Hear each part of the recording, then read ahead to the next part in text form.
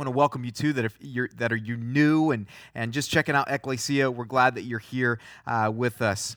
So as we look at Ephesians chapter 6 and we go into this new section, as Paul is going to now, as he's really continuing dealing with the family, he now is going to instruct parents and children. I want to be really clear that this instruction is for everyone. You know, as we talk about this letter being written to the church or the churches in Ephesus, and we look at how important that is as Jesus followers, and this letter is being stood up and it's being read in this space. I want you to understand and know that this was not just written for the parents that were there in the room. This was not written for just the kids that were in the room. This is something that impacts everybody. See, if you're not a parent, if you're maybe you're married and you don't have kids, haven't been able to have kids maybe, or maybe your kids have moved out and that's no longer a season that you find yourself in, we need to remind ourselves when we are a part of a church, we are a part of the body of Christ. We are part of a family, and it is our call to all treat each other in that way. In other words, I am called, even though that may be someone else's child, I am called to shepherd, to help teach, to love, to serve that child just like my own, because we're all part of a family. I love how 1 Timothy 5, 1 and 2, it reminds us of this when it says, "Do not rebuke an older man, but encourage him as you would a father. Younger men as brothers, older women as mothers, younger women as sisters in all purity." In other words, that's how we're called to deal with each other, in this way, as brothers, as sisters, as parental figures in the body of Christ, as we're part of this new family. The series that we've named this is In Christ, and as we are in Christ, we are brought into this new family. But it's important to see that the fact that Paul is going to mention children here in such an important letter, what this really demonstrates to us is the value that the early church placed on children. And really, they were just carrying on the legacy that Jesus had already established. In Matthew chapter 19, verse 14, it says, "But Jesus said, 'Let the little children come to me, and do not hinder them, for such belongs the kingdom of heaven.'" And so he made a priority. He loved to have the kids around him. He loved them coming up into his arms. He loved extending love to them. And we even see in Matthew chapter 18, where he talks about, like, in very intense language, how you better not cause one of these little kids to stumble, because he cared so deeply about kids. We also see the priority of kids and that parental influence and how important that was in the Old Testament. When we look at its teaching and how parents were called to pass down and instruct their kids in the ways of God. In Deuteronomy chapter 6, verses 4 through 7, we see this addressing the nation of Israel. "Hear, O Israel, the Lord our God, the Lord is one. You shall love the Lord your God with all your heart and with all your soul and with all your might. And these words that I command you today shall be on your heart. You shall teach them diligently to your children, and shall talk of them when you sit in your house, and when you walk by the way, and when you lie down, and when you rise." Okay, so this is so important. This is what you teach. The understanding, the knowledge, who God is. You teach that diligently to your kids. That should come up in conversation around your house. When you're sitting there, share and pass this information on to your kids. See, the nation of Israel, when we look at the Old Testament, the nation of Israel was to model and to be a witness of who God was to all of these surrounding nations. They should have been able to get a picture of who God is by looking at that nation. They were to model, they were to reflect that. And so what we see is the pattern in how God has established that nation to be a witness, and it was going to be designed to be passed down from generation to generation as parents would invest and would diligently teach the truths of who God is, they would teach that to their kids, and it was designed to be passed down, therefore expanding the reach from generation to generation. And so this is something that isn't new. It's been a priority from the Old Testament into the New Testament. These values that we see as we talk about just valuing the family, valuing kids, this was very countercultural. You just need to know that when Paul is writing this.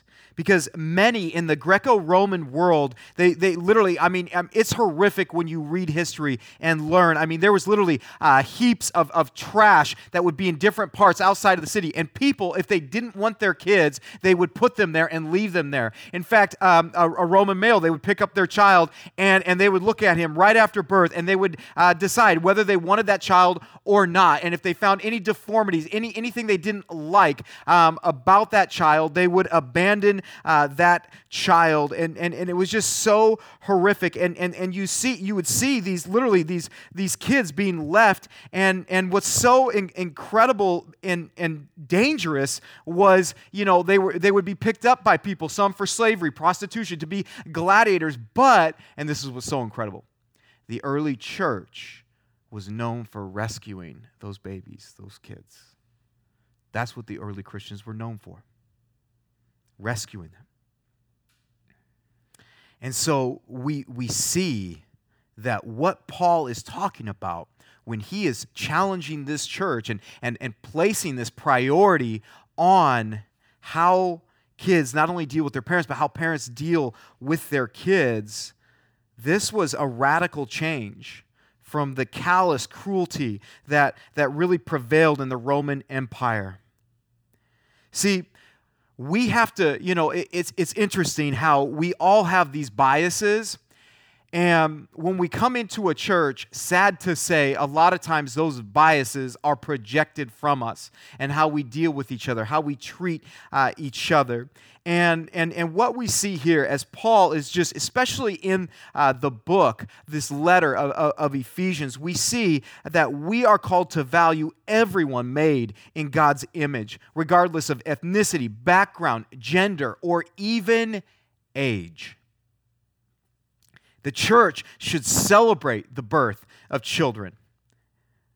That should be a priority. We should celebrate that. We do baby dedications at Ecclesia, and part of it, it's like, well, I don't see where they did that there, but you know what? This is part of us celebrating the miracle of birth. This is part of us identifying, saying this is a new child in our body that we're going to rally around, that we are going to welcome into our family, that we all are going to take upon ourselves to play a role in helping to raise disciple, to be there for that family as they walk through and navigate parenthood. And so that's such an exciting thing. And so when you think about how we should treat and love kids and value them, we should be supporting foster care. We should be supporting adoption. Adoption in and of itself reflects the very nature, the very reality of our adoption, being adopted into God's forever family. He is now our Father.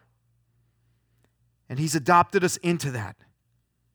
We need to bring into our lives, into our church. We need to bring those that are fatherless, that they don't have a father in their life. So we have some that their mother, maybe she's alive, but she's nowhere around. She's nowhere involved in that person's life. We need to bring those people into our church. We need to bring them into our homes, into our lives.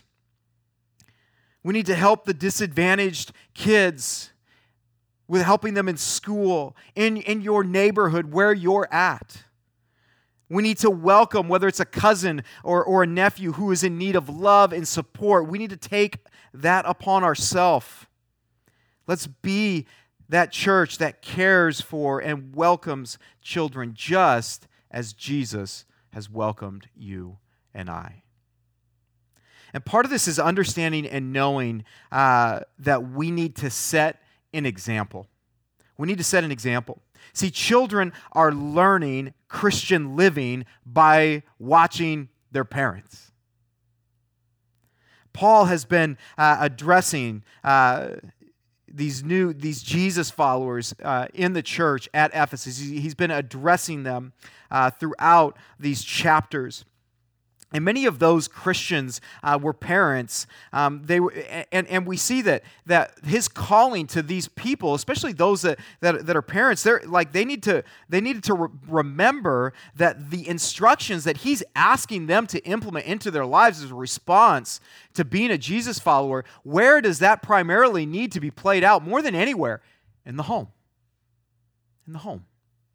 When you think of your life, when you think of you following Jesus, the primary place that we see, whether that's authentic, whether that's real, or just something you're kind of playing with, is what goes on at home. And when you think about just the reality of kids and being a parent, children are observing their parents' relationship to the Lord. They're observing that. They're watching that. They're watching how their parents pray. They're watching how they study, how they read God's word, how they worship. Church, is it of value? All these things, how they is what they say. Are they hypocritical? Do they demonstrate mercy? Do they give grace?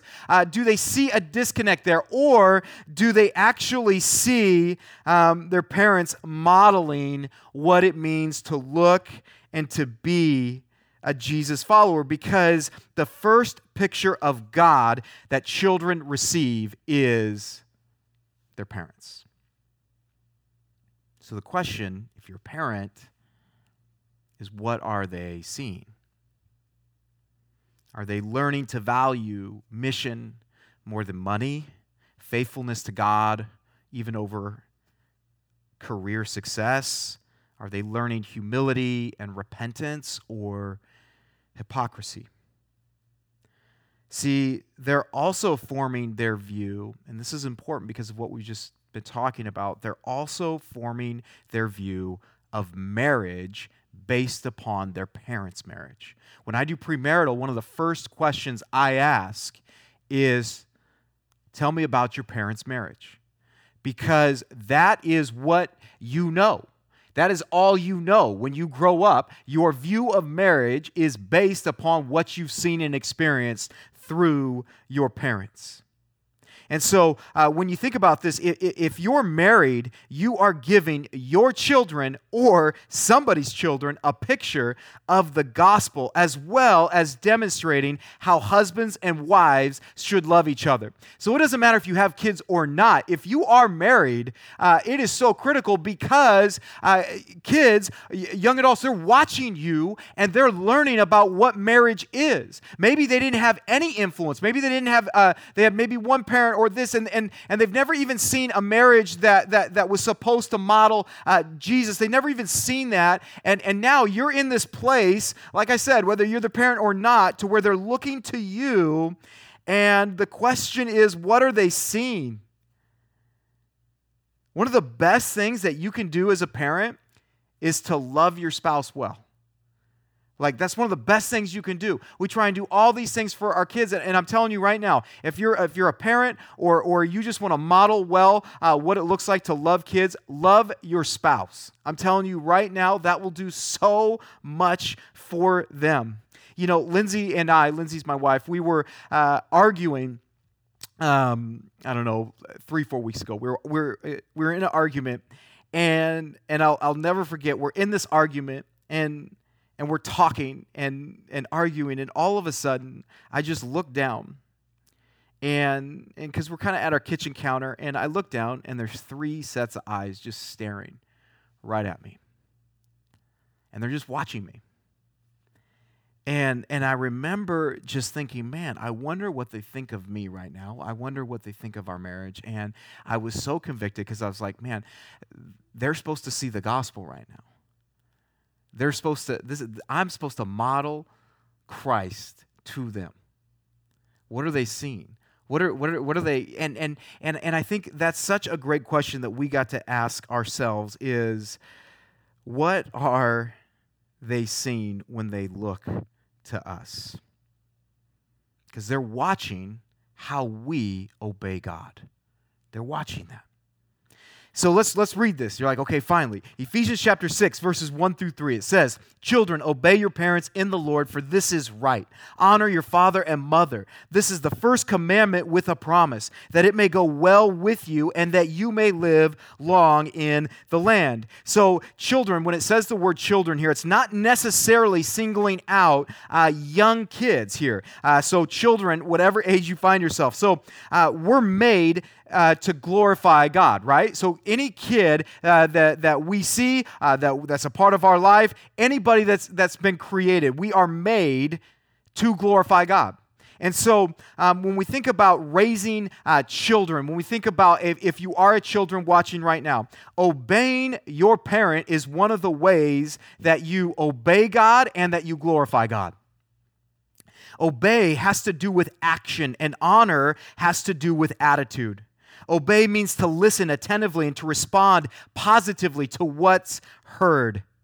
Parents are to be obeyed because to do so is to obey the Lord. You're supposed to do it as unto the Lord. Parents are literally God's stewards for their children. Okay, now sometimes I talk about this and I have people, whether they're grown-up adults or they're kids, and they say, "Steve, you don't know how bad I had it. You don't know what kind of parents I had." And so I hate it every time the church talks about parents and that it's difficult. Well, I just want you to know right now that you have a heavenly Father, and when we talk about a parent and that brings it back to a horrible example, you bypass that and go right to your heavenly Father. And how He loves you, how He cares for you, all He's done for you to bring you into His family. But parents, if we're a Jesus follower, we are called to steward our kids. They are on loan to us by God. That is why children are commanded in Colossians 3:20. It says, "Children, obey your parents in everything, for this pleases the Lord." Okay, this pleases the Lord when we do this for our parents. The only exception to that obedience is in the matter of doing what is wrong. Okay? So Jesus' followers should refuse to do anything that goes against God's will. Okay? So that's the line in the sand. If you say, "Well, they tell me to do this and do that," and it's a contradiction to God's word, no. Okay? That is where you draw the line. Okay? And I think it's also important to understand, parents, that children are going to have a difficult time obeying you. They just will. Okay? They're human. and so the reality is they're going to fail. And when they fail, they need to be reminded that Jesus died for sinners that disobeyed Him. They need to be reminded that. Because, we need to make their disobedience an occasion to teach them the gospel. Children don't have to be taught disobedience. Amen? They do that all by themselves. It's amazing how that's in them, and you see it, and you go, "Where did that come from?" It's there. They don't need to be taught that. What they need to be taught, though, is they do need to be taught the gospel. Why should children obey their parents? Well, he says what? In verse 1, he says, "Because this is right." So very straightforward. They need to obey their parent because this is right. This rightness here, this is based on God's standard. This is God's command. And so regardless, we need to understand right now, regardless of how cute your child may be, we have to teach them obedience. They have to learn that. And that's hard sometimes. I think my kids are cute, and there's times that I want to just bypass obedience and just kind of let them do their thing. But no, obedience is right. Obedience is of God. It is what He commands, and children need to grow up knowing and learning what obedience is. How should children obey their parents? Well, the right attitude behind the right act of obedience is honor. Children are to honor both their father and mother. And this command appears in 5 other places in the New Testament where He says this. And I also want to say this. Those of us with older parents should continue to honor, respect, and care for them as well. I love what 1 Timothy 5:4 says. It says, "But if a widow has children or grandchildren, let them first learn to show godliness to their own household and to make some return to their parents. For this is pleasing in the sight of God." So yeah, I know last week you heard me say, you get to leave and cleave, but listen, being the child to somebody like my parents, I am called to honor, to respect, to love them, to care for them as they continue to age and as they're going to continue to need more help. I am called to do that and to love them in that way. When God first introduced His written law in the form of the Ten Commandments, that first law that was relating to human relationships that we're going to see Paul quote, it was in Exodus chapter 20, verse 12. And it says this, "Honor your father and your mother, that your days may be long in the land that the Lord your God is giving you." So the first law that's relating to human relationships was this, and this is the one that Peter reiterates, or Paul, I should say, reiterates in this text, and it's the only commandment of the 10 that relates to the family. The reason is because this one principle, if we see this modeled and played out within the family dynamic, when that is obeyed, it has the power to secure a right relationship between children and their parents. So it's a very powerful, important command to the point where he's reiterating it, to the point where over 5 more times in the New Testament, it's emphasizing how important that is. And so we need to make a priority of, if you're a parent or even you have influence over any kid, to help teach them to obey and to teach them how to honor. Because here's the other thing. It creates also a foundation for respecting the authority that they're going to have to respect later on. See, if we don't teach our kids how to obey, how to honor, all those things now, they're going to grow up not obeying, honoring, and not living in a way that God calls them to live. It's going to be foreign to them because they were never trained in the home. See, children have to be trained to obey and honor their parents by their parents. As we think about how often in our world today, we want to give kids the right to essentially choose whatever they want, right? And we don't say that, but we kind of live that way. We kind of parent sometimes like that. We just kind of go, well, I'll just let them decide. That's good. That's freedom. They're going to learn through that. But the reality is we're failing to teach these kids responsibility. They're not growing up learning responsibility. And that is huge. It is foundational. They have to grow up learning what obedience looks like, what it looks like to be handed responsibility, and what it looks like to take ownership and responsibility of your relationship with God, and how that has to be cultivated, developed, and how you mature. Listen, we're not doing this. And when you think about just the model here, although he, being Jesus, was perfectly divine and free from sin, as a child, even he had to grow in the ways that every other child grows. In Luke chapter 2, verses 51 and 52, I love this. This is after now Jesus. This is early on. This is one of this is one of these pictures of him as a child that we get, and his parents have been looking for him. They find him, and in Luke chapter 2, verse 51, it says this: "And he went down with them and came to Nazareth," and look at what it says, "and was submissive to them. And his mother treasured up all these things in her heart. And Jesus increased in wisdom and in stature and in favor with God and man." Did you catch that? Okay. Now this is Jesus. This is Jesus as a child modeling submission to his parents, modeling obedience to his parents.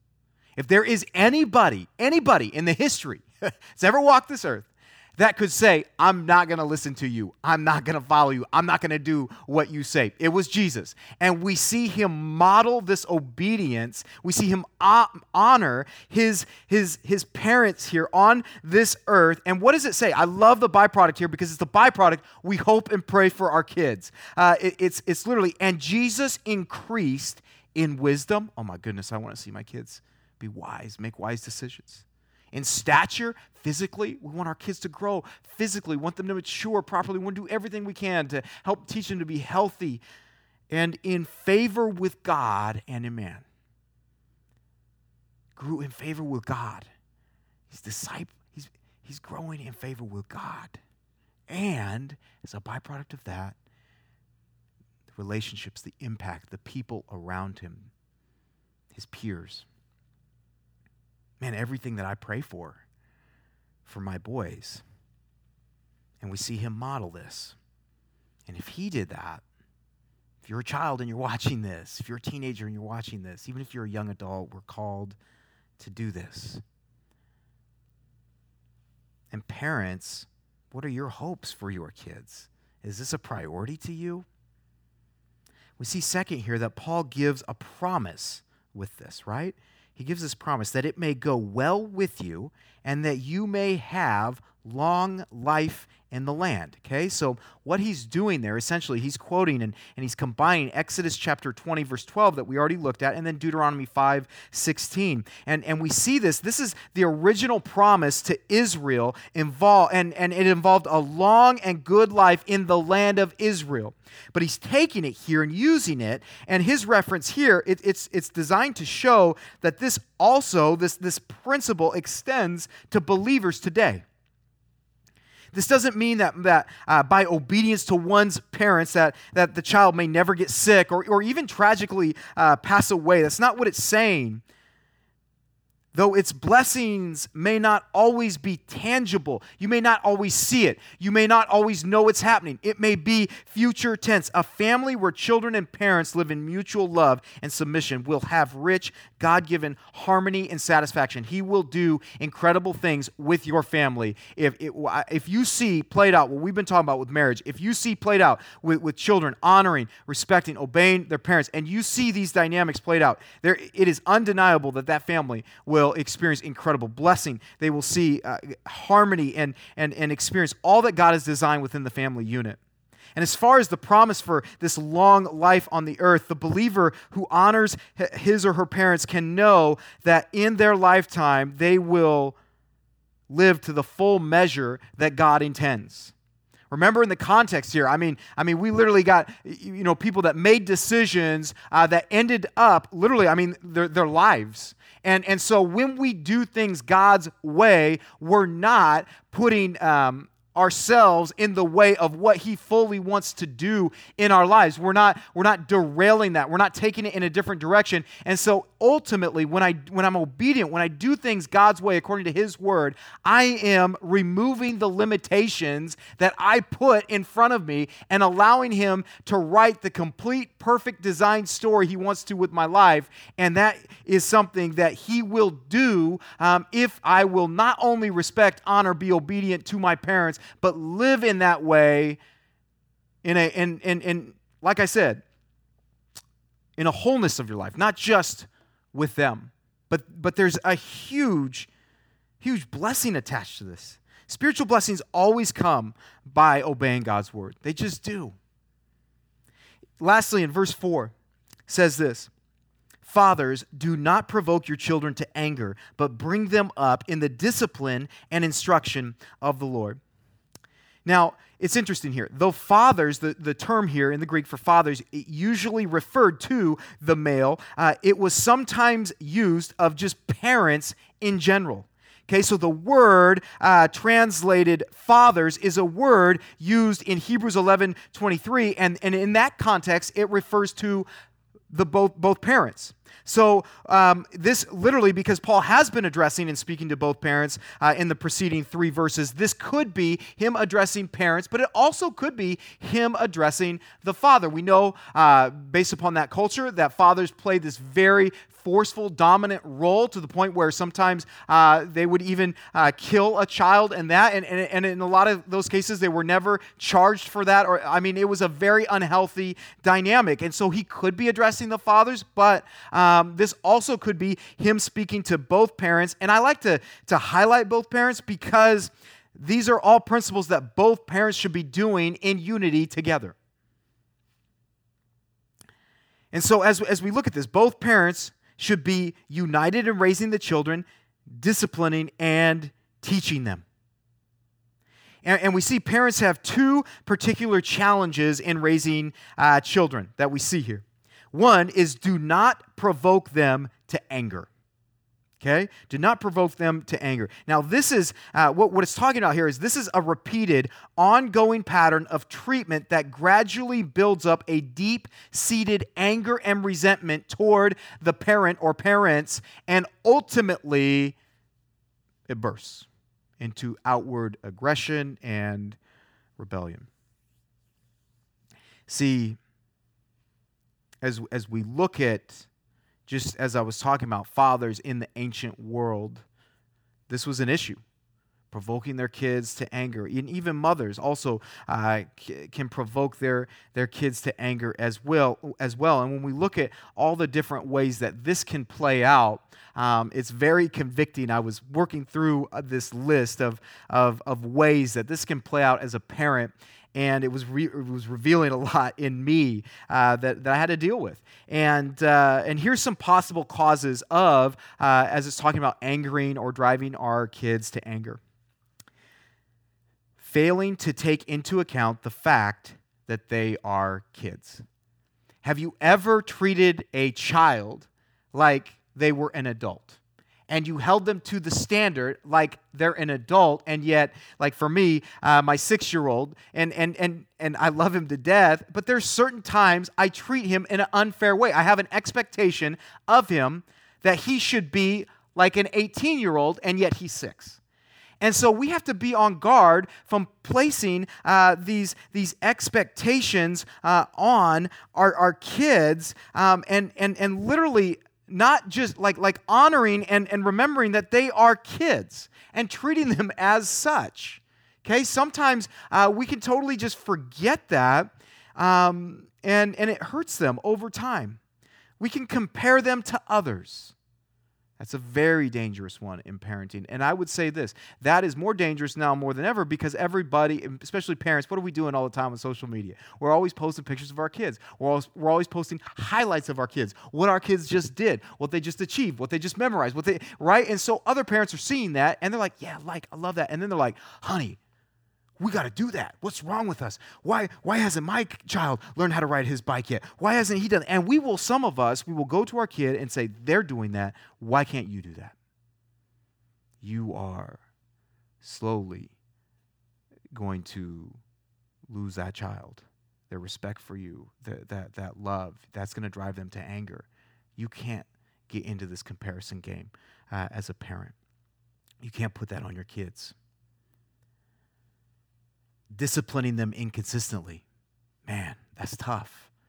Because you see even in yourself anger and different moments, and sometimes you're in a more calm and collected space to be able to deal with discipline. Other times you come home, you're stressed already, and they just hit that trigger, and all of a sudden you are acting out of anger. You're not acting out of love, and you're being inconsistent, and you're disciplining in ways that you have no business disciplining in. And if you fall into that and you start doing that consistently, it is a dangerous game. Failing to express approval, even in the small accomplishments. We've got to be careful because sometimes we can just literally expect and create such high demands and expectations of our kids that we never celebrate. We never affirm an accomplishment. We never say, well done. We never even acknowledge that. And so they grow up seeking that, wanting that, desiring that, and never getting it. And some of you, you're an adult now, you're still trying to earn that. It still weighs on you. You're there. Like you're like, Steve, that's me, and I'm an adult and I have my own kids. Break the cycle. Stop. Acknowledge that. You may even go, oh, that's insignificant. No. You got to acknowledge and celebrate that. And that is a way that you love them. Express that you're happy. When they follow Jesus, when they make a decision, when they have the choice to lie to you and they tell you the truth, acknowledge that. Okay? When they do something and it's polite, acknowledge that. Like, don't just, well, you better do that. You're my kid. No, we have to acknowledge and reinforce what is good, what is of God. Failing to express our love to them. You should be saying, I love you, and I hope it aligns with how they actually, I hope it aligns with God's kind of love, but we should be affirming and reaffirming how much we love them. Do you know how much this Bible talks about how much God loves you in spite of you? We need to be loving our kids like that. Disciplining them for reasons other than willful disobedience and defiance. Listen, we are not called to discipline our kids if they annoy us, if they're just acting their age, okay? And we need to be careful because we can just create our own set of these are Steve's little rules that bother Steve. And in reality, my kid's not he's not trying to do anything that's against God or against God's will or anything like that. But all of a sudden, I take this role, this servant leadership role as this father who's supposed to love and disciple this kid, and I use it to beat them down, to hold them down. That's not okay. Pressuring them to pursue our goals and not their own. Man, pressuring them to pursue our goals, not their own. How many parents are trying to live out the dreams they had through their kids? That is not okay. That's not of God. God has created that child, gifted them, and has an incredible plan and purpose for their life. And there's so many parents that will try to hijack that based upon what they never accomplished, what they never succeeded at, where they never arrived. That is so unfair, and you're literally hijacking what God wants to do in that kid. And I'm telling you, at some point, that child will grow up and they'll resent. They'll be turned to anger. They will act out in that because those are wounds that form. Withdrawing love from them. Man, I'm gonna treat you like I don't love you now because you did that. You said that. You acted in this way. No, God's love is so incredible because he continues to give that grace and that mercy in spite of how often we fail him. And then I would say, lastly, overprotecting them. Helicopter. Listen, they have to learn. You're not always going to be there. And I see case after case after case of kids that grow up just waiting to be able to make their own decisions, waiting to learn what they really believe. And so they go along with that parent, with that figure that is just like this. I'm going to insulate, I'm going to bubble wrap you and all of that. And they're just waiting. And it's so sad when I see it pop, when it breaks. And they're broken. And they're confused with even their own identity. And so I want to challenge you to not do that. God loves your child, and do it his way. What's the result of these? Well, it talks about them being angered and acting out in that. But it also in Colossians 3:21, it says, fathers, do not provoke your children lest they become discouraged. They're discouraged, they're defeated as a result when we parent like this. So we should be aiming for what? Not discouragement. We should be aiming for encouragement. And we see Paul then goes to this positive command here. 3 actions that parents are called to do. Bring up, we see. Bring them up. We see discipline, and we see instruct. And this phrase, bring them up, it doesn't really even do justice to the notion expressed by the verb. Paul used this verb actually in Ephesians 5:29, and when he used it there, it was the sense of providing, nourishing, or feeding. And so when it talks about bringing them up, it's more than just raising them. It's providing, it's nourishing, it's feeding. You can only do that if you are present in their life. I want to encourage you that to do this well, it's going to require your presence and not just your body in the same room. It's you with the phone down, the screens down, actively engaging, loving, having conversation with them, investing, nourishing in them. That's what it's talking about. It's going to take some spiritual discipline. It's going to take some schedule adjustments, but we are called to raise them up like that. And it can only happen if you are present in their lives. Are you conscious of your time and attention with your children? Next, it says parents are to train or instruct their children. Instruction carries the idea of teaching or counsel, and discipline involves training, including punishment. Discipline, here is the word used in Hebrews chapter 12 to refer to our Heavenly Father's discipline of us, which we know is what? It's for our own benefit. And so we need to remember that if we're disciplining, it's for their benefit. It's under control because, remember, it's of God. It should be for God, of God. And so when we do that, it should be in a way that is love, not out of not out of control. We're to teach Jesus-focused instruction and discipline in a way that honors Him. Parents have this holy calling to be the primary disciple makers of their kids, and it's this limited time, this limited window that we have with them. I love how one commentator put it. They are like wet cement. We have a short time to teach and to mold them. Amen?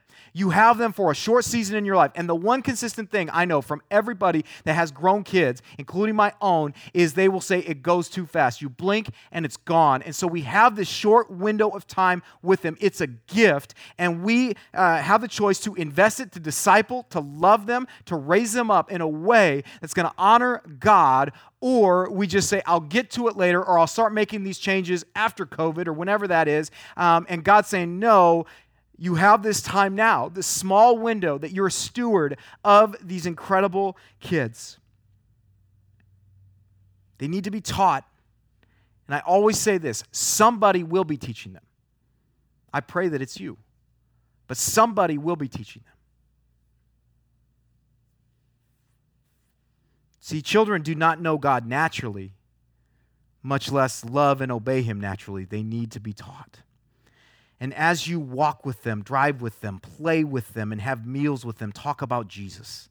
Talk about Jesus. Bring Jesus, not like beating their head down in every single conversation, but looking for those moments that you can share about Jesus and be that bridge. Talk about His incarnation, His death for them, His resurrection, the lordship that He has, and how beautiful and incredible that is.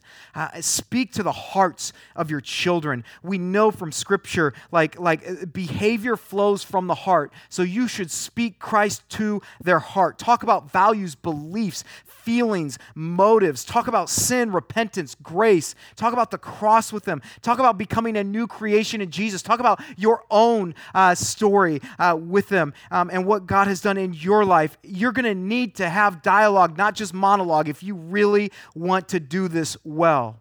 Ask them questions. Know what they believe. Know what they doubt. Create an environment where they can share their doubts with you. Know their fears. Warn them about the dangers of pride and pray with them regularly.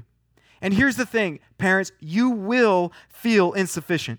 Parenting makes you desperate for God's help. I'll never forget our first child. They give us the child, and it's time to leave the hospital. You've never had a kid. All of a sudden, you have a kid, and I'll never forget getting in the car, looking at my wife and going, oh my goodness, what are we going to do? I can't believe they're letting us take this child home. And you're immediately reminded, man, God, you got to do this because I am ill-equipped to do it. And that's okay. We can take comfort. Titus 2:12.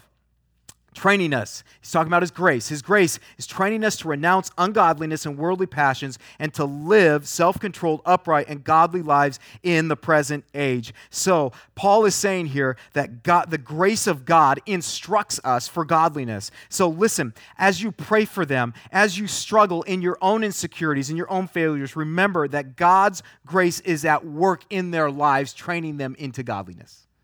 And pray for that. And lastly, remind yourself of this. Psalm 127:1, unless the Lord builds the house, those who build it labor in vain. I love that. You don't need to hide your weaknesses. Admit them. We fail as parents. In fact, when you start to take ownership and actually saying, this is about me, you actually hijack what God wants to do. He wants to build that house. And so your failures as a parent, it doesn't make you a bad parent. It simply means we need grace. Do not hide your need for grace. That's part of the teaching experience. Kids need to know that people fail, but there is one who did not fail on their behalf. He stood in our place. He gives us forgiveness, empowerment. They need to know the first 3 chapters of Ephesians, that we are in Christ. We are accepted, forgiven, redeemed, and made alive. They need to know that.